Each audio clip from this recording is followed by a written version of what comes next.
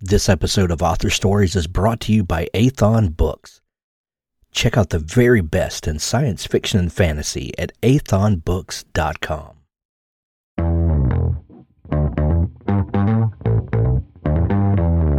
You're listening to the Author Stories podcast,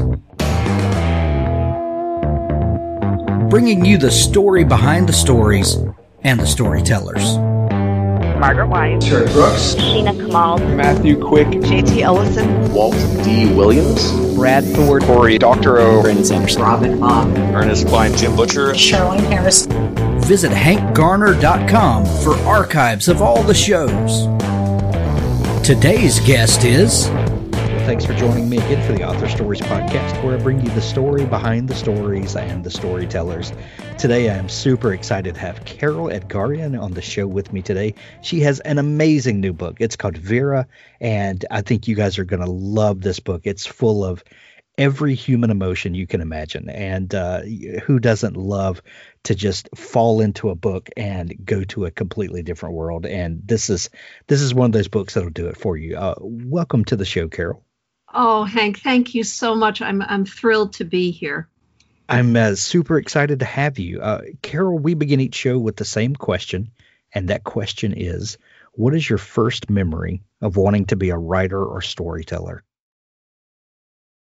Well, I was an early and avid reader, lights out with the with the flashlight under the cover, finishing the book. But I think the first indication that I was going to be a writer was when I was very young, and I was the youngest of three, and my mother took me everywhere. And I remember it was before I started school, so I could have been as young as four and a half. And I was with my mother in a living room of some of her friends. So these were women sitting around talking, having a cup of coffee. And I was on the floor, supposedly playing, but actually I was listening to their conversation. And I remember looking up at one of my mother's friends who said something. And I thought, I don't think she's happy. And in that way, I was always thinking of the story behind the story, and what makes people tick. And I think for me as a writer, that's so much of what drives me in a story is what makes someone tick. That has been my entire motivation for this podcast, and we've done over 1,050 shows, and I want to know what makes creative people tick, and what makes a story just come alive in your mind and in your heart and your imagination, and that is a lifelong pursuit, I think. Mm-hmm. And it's unanswerable, and that's what's so fun about it, because every person and every character is unique in terms of their desires, what drives them, and then of course the contradictions, because we're never just one thing. We're so many things, and as much as a character might be moving towards something, they often thwart themselves. They've often got such conflicting emotion that the path forward is never linear, and that's really interesting to me, and really interesting if I can get a number of those characters moving, wanting opposing things, and have them have to work it out. Absolutely. Carol, you're from the East Coast, right? Connecticut? Connecticut originally. I've been out on the West Coast for a few decades, but originally Connecticut. Yep. I thought that you were now on the West Coast, the San Francisco area. Is that right? Yes, correct. I'm fascinated at how a sense of place works its way into the stories that we tell, and sometimes it shows up in the most unique ways. but being an East Coaster who now lives on the West Coast, do you feel any tension between those two anchors of place? And do you think that either one of those or both of them has a way of showing up in the stories that you tell? That's a really interesting question. My first novel, Rise of the Euphrates, took place in a fictional Connecticut town, not dissimilar from the town I grew up in. I grew up around the Hartford area in a couple different towns. In my last two novels, this one, Vera, and the one before it, Three Stages of Amazement, took place in San Francisco. And so certainly San Francisco's caught my fancy. But I think we bring place with us, and one of the abiding themes in all of my work is this, and I think it's so common to so many of us, is this sense of displacement, of being uprooted, of looking for home.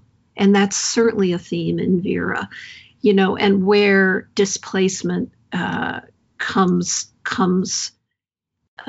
for me, and is something I think I've been working through in a lot of my fiction, is if we go even before Connecticut, both my parents were first generation American, and my father's parents came really bearing the trauma, the scars of the Armenian genocide.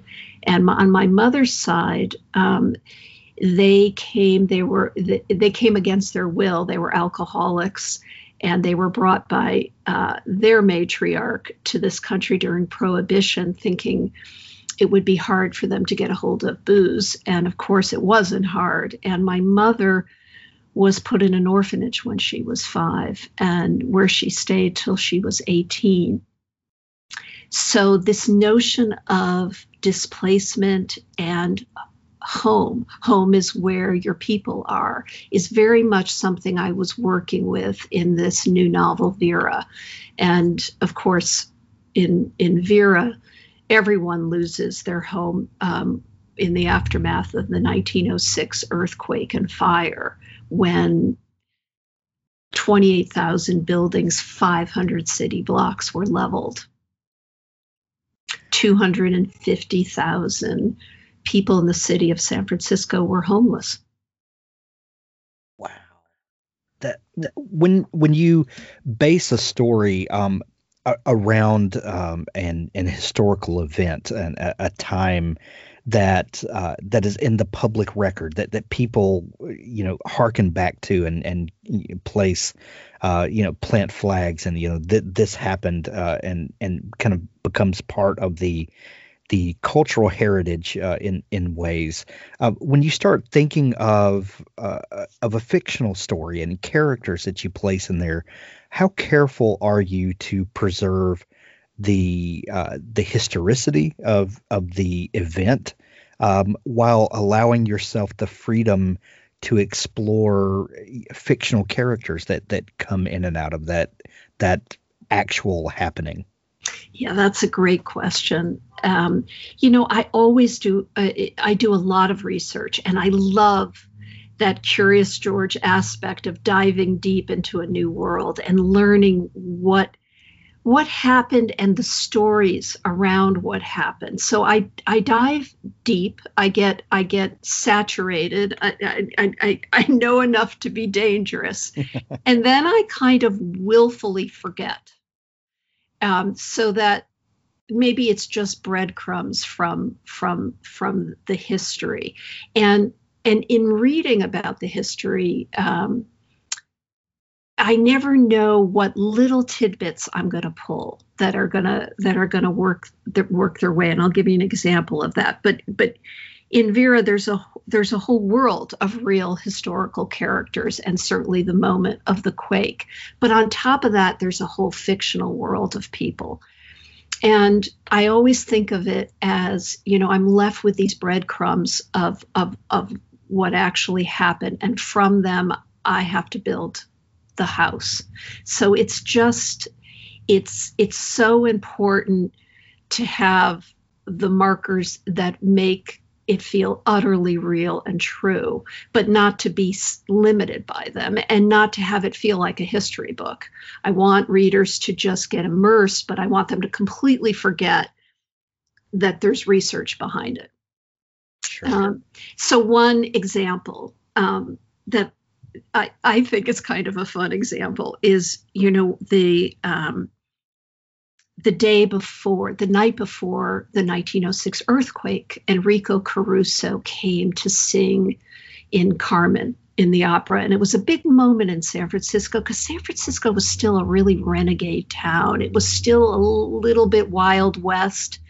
And they were trying to be, real society. And this was a real marker that this great tenor had come all the way across the country to sing. And so everybody who was anybody showed up. Well, Caruso, who was from Naples, had just survived Mount Vesuvius erupting. And he was really traumatized. And he got on a train in New York to come west. And all he had heard about San Francisco was that it was kind of a wild, murderous town. And he couldn't sleep for the 10 days on the train ride. So at one point, he had his valet get off the train and buy him a gun in case he needed to defend himself. Now, I read that somewhere. I don't know where I found it. But I kept thinking about that gun and where it might show up. So in the book, not to give too much away, but, when he appears on stage, he has the pistol with him, and the costume director turns to the director and says, "What's Caruso doing with a gun?" All of that is fictional, but could be true. And then, of course, the poor guy wakes up the following morning, pre-dawn, to an earthquake, and he has to survive that. And there's lots of stories, even a first-hand account of his, he's standing in the street. There's collapse everywhere. There's dead horses. People are wounded. And Caruso is obsessed on getting his valet to bring down his 50 trunks from his suite. I mean, that's the folly of human nature. And that's just one little moment. There are so many moments. And of course, in the book, while the earthquake is pivotal, this is really an adventure story about a girl who's 15, who is housed but homeless, who is surrounded by family but unloved, who is looking for a moral compass in a completely corrupted world.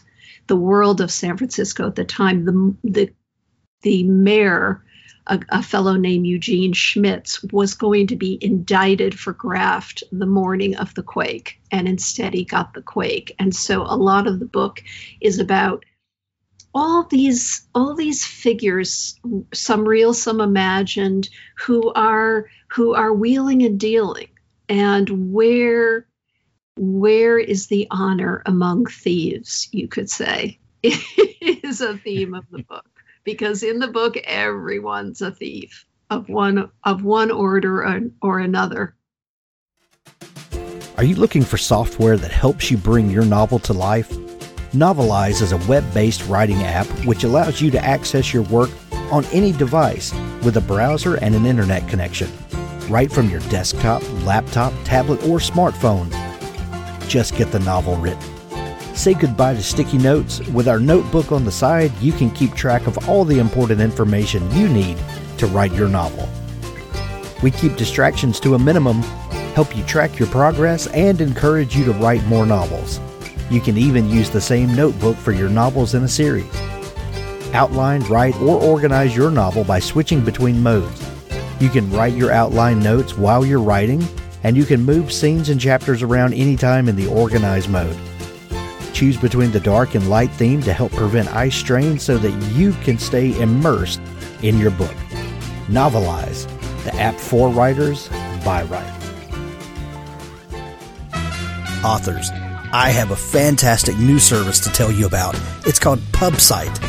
PubSite is a service to help you build your very own website your home on the web where you can promote your work and give your fans a place to connect with you.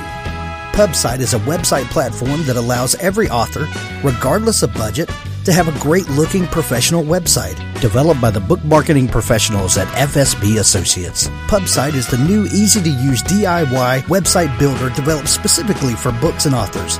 Whether you're an author of one book or 20, or a small publisher, Pubsite allows you to build, design, and most importantly, update your website pain-free. No need to be dependent on a designer or webmaster to make a small but costly change to your website. Save the money and do it yourself. Pubsite is the best platform for authors because it's a book-centric platform. Pubsite was built just for authors and small publishers. Every design, feature, and layout is book-centric. They have customized designs for you to use. It's easy to build. No coding or HTML is necessary to create a stunning, professional-looking website with all the features you want. Get a custom domain name, yourname.com. It's simple to update. You can add all of your books, add a blog and a book tour, sell from any retailer, manage your email list and social media, and even do e-commerce. Build your website with a 14-day free trial, then pay just $19.99 per month, which includes hosting, and we offer packages starting at $499 to set up the website for you. Pub-site.com, the place to help authors find their home on the web. Carol, when you mentioned Vera a minute ago, you said she was housed but homeless.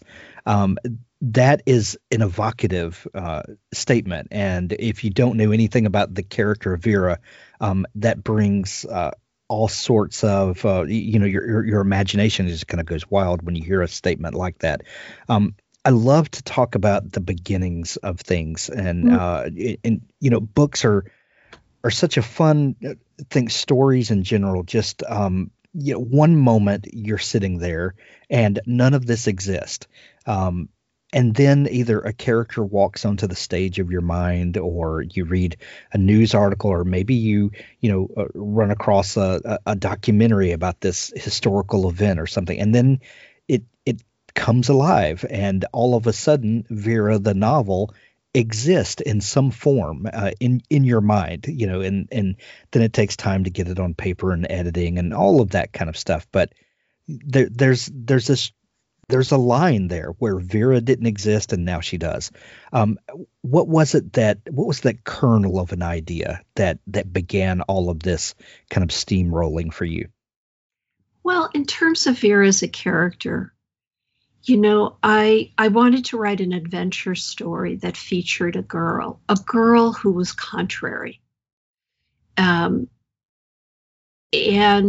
to be contrary in 1906 means you're not a pleaser, you're not particularly beautiful, you are smart, maybe with a sharp tongue, all those things, but you're capable. I mean, and how do you prove you're capable? Well, there's nothing like a catastrophe to set that in motion. Just to give listeners a little bit of background about Vera. Vera is the daughter of the most successful madam, one of the most successful madams in San Francisco at the time, a woman named Rose, who ran an establishment, all of this fictional, ran an establishment called The Rose. And she is not just a madam, she is a very accomplished businesswoman with her hand in lots of tills, if you will. And when Vera is 2, she hires a Swedish widow who has one daughter and is, out of luck and out of money. They engage in a bargain where Rose brings this widow, Maury, and her daughter Pie to the city, puts them in a house, and it is Maury's charge to raise Vera. And Maury is a drinker. She's got her own gambling debt problem. And she doesn't really love or understand Vera. Vera looks very different. Vera's olive-skinned, dark-haired, dark-eyed, and Maury and Pie are fair Swedes. So on the street, people know there's something not quite right. And behind closed doors, they are very different characters. And Vera, of course, longs to be with her mother, Rose, and Rose will only see her 3 times a year. So all of that tension is in the beginning of the book, of yearning for someone she cannot have, yearning for family or belonging somewhere in the world. I mean, there's the line early on, all my life I was looking for a catastrophe greater than my birth. And when I came across that line, Hank, I knew I had a character and I knew I had a story.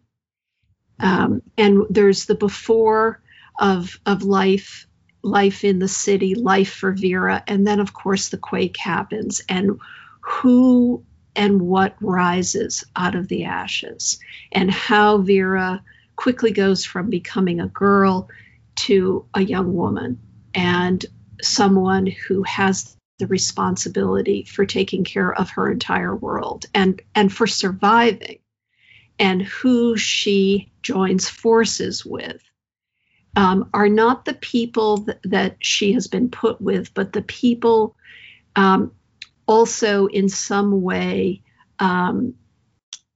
outsiders in their various worlds who come together and prove to one another that they in the refashioning, the remaking of the world, become a family. What sort of resources did you lean on to get the feeling and the flavor of 1906 San Francisco? Because when you read the book, it transports you to another time and another place. What sorts of things do you lean on to make sure you get the little details? Because it's the little details. It's the little, right. You're absolutely right. It's the little details, and they have to be just the right details. Right. And that takes a lot. It takes a lot of work and stripping away, and so that you feel and I love that word, Hank, transported. That's what I'm absolutely hoping a reader experiences. And so to enter the world bit by bit by bit, I really think storytelling is a lot about taking the reader by the hand and building that trust, saying, come with me. I know there are lots of things vying for your attention. There are a million TV shows. There's other books. There's all kinds of things that are pulling at you. Come, take my hand.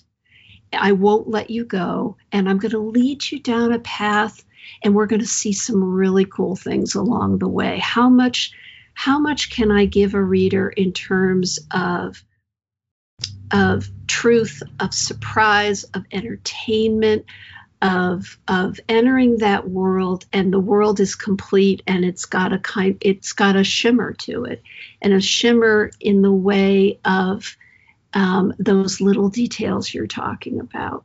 Yeah. So for me, I had been reading on the quake for years. It captured my imagination, this idea that in the space of a minute, an entire society can collapse. And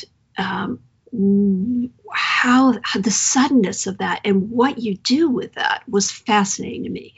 I had those books on a shelf, and they kind of worked their magic on me. I didn't know when or even if I would use that material. But when I started conjuring Vera and Rose, it seemed it all came together. Oh, of course, that's where I'll set the book.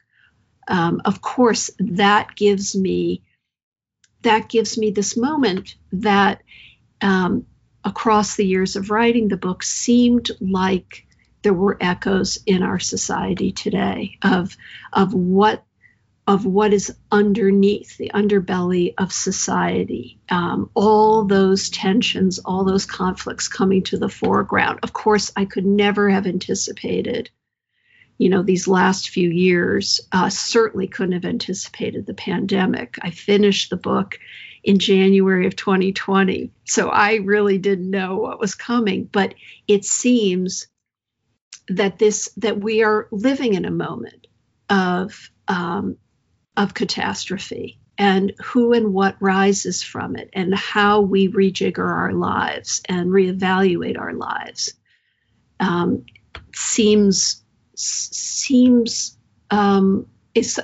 Those are some of the things that Vera and the cast of characters are looking at.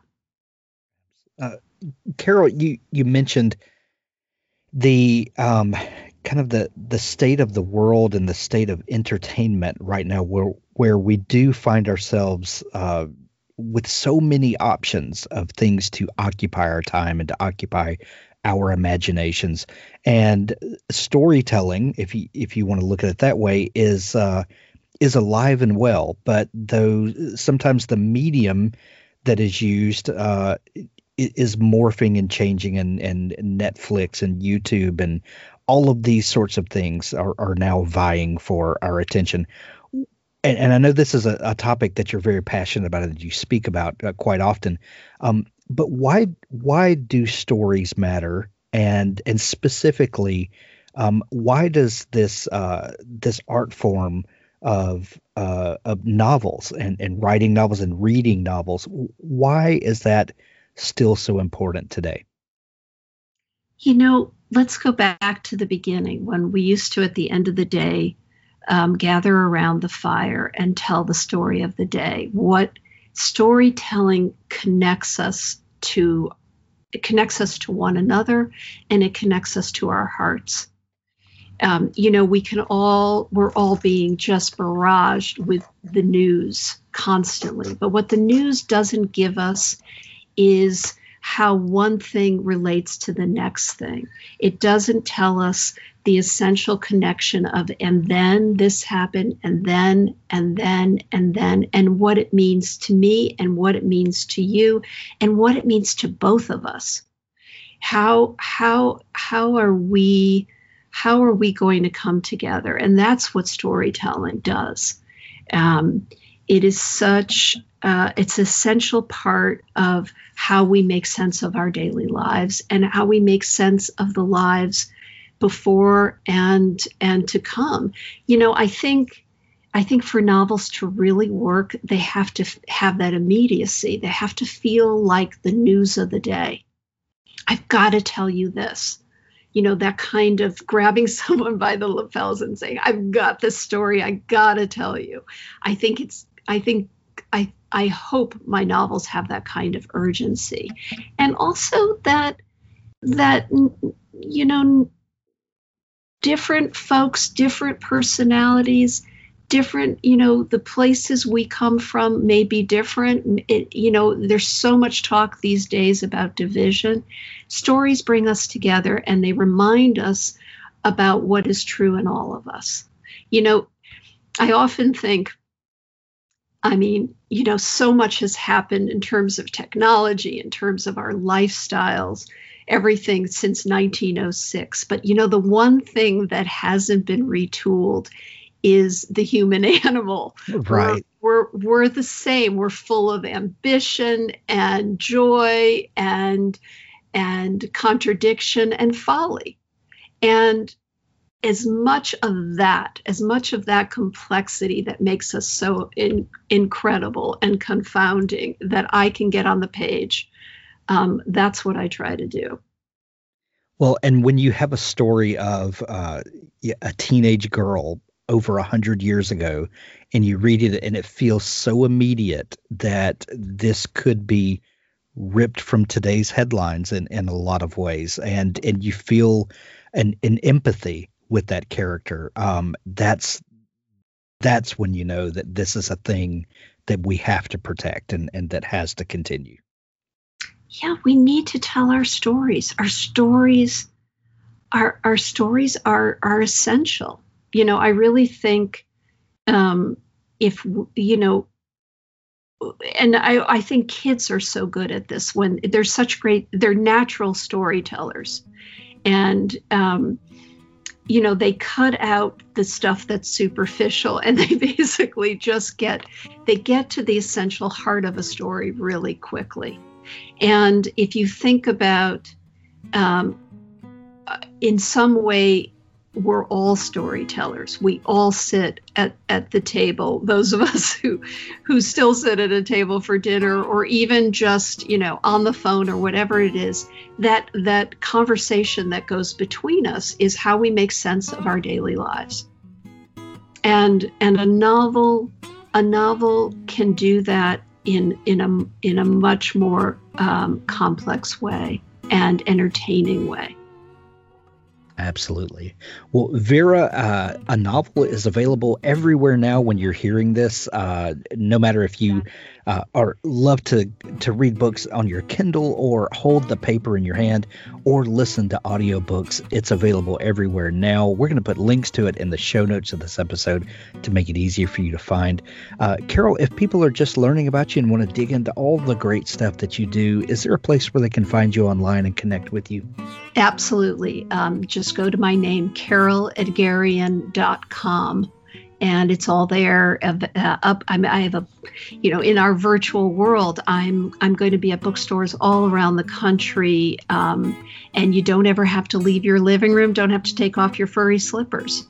We're just register for one of my events, and they'll send you the virtual link. I'll be touring all through March and April, and would love to have you join me. Excellent. We'll put links to that in the show notes as Great. well. Fantastic. Carol, this has been so much fun. I'm recommending Vera to everyone. Thank you so much for taking time to come on the show today. Thank you so much, Hank, and be well. I love what you do. Authors, if you're looking for a partner to help ensure that your book is the best it can possibly be, look no further than Pico's House. Crystal and her staff make a conscious effort to be critical yet courteous. They also strive to make the business side of things run smoothly so that you can rest easy knowing that your manuscript is in capable hands. Whether you need beta reading, developmental editing, a manuscript critique, line editing, copy editing, or proofreading, Pico's House is the one-stop shop for you. Check them out today at picoshouse.com to get started. Dream Author by Sophie Hannah is an immersive 14-month coaching program for writers at any and every level of experience, and also for those of you who want to write and are just waiting for the right encouragement and guidance to get you started. Your writing dreams should make you happy. For so many of us, our dreams are not a source of happiness. Instead, they cause us stress, guilt, frustration, and even shame. Here's the great news. All of these feelings are natural and all writers experience them. The problem, though, is that when your writing dreams bring you more anxiety than joy, it affects your resolve and your productivity, and you end up not taking the action you need to take in order to propel your dreams in the right direction so that they can stand a strong chance of coming true.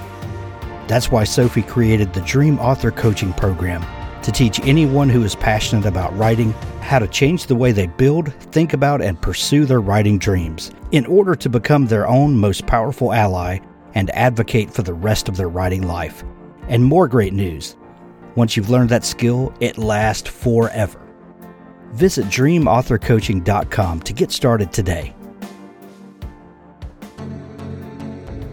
The Bad Company Complete Series Omnibus, Books 1 through 7. Humanity's Greatest Export. Justice. Space is a dangerous place, even for the wary, especially for the unprepared. The aliens have no idea. Here comes the Bad Company. The Bad Company Book 1, Colonel Terry Henry Walton takes his warriors into battle for a price in this first installment of The Bad Company. He believes in the moral high ground and is happy to get paid for his role in securing it. Set in the Kutherian Gambit universe, Terry, Char, and their people humans, werewolves, were-tigers, and vampires form the core of the Bad Company's direct action branch, a private conflict solution enterprise. Join them as they fight their way across Tissakinnon 4, where none of the warring parties were what they expected. This 7-book series omnibus includes The Bad Company, Blockade, Price of Freedom, liberation, destroyer, discovery, overwhelming force. Grab the complete Bad Company series by Craig Martell now. How to Be a Badass Witch by Michael Anderle. Virtutus Gloria Mercies. Translation: Glory is the reward of valor. Fed up with playing the normal game, recent university graduate, ex-cum laude, ex-soccer star, ex-popular and mostly broke Cara Madano changes her life when she decides to research how to be a witch, and believes it. Cara didn't want to go back east and deal with her overbearing mom, so when university was done, she stayed behind in Los Angeles. Little did she realize how controlling moms can be from the other side of the country.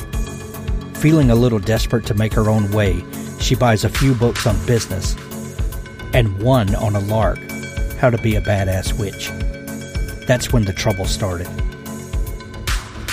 Find out just what trouble a young woman can get into when the magic just might be real. How to Be a Badass Witch by Michael Anderle.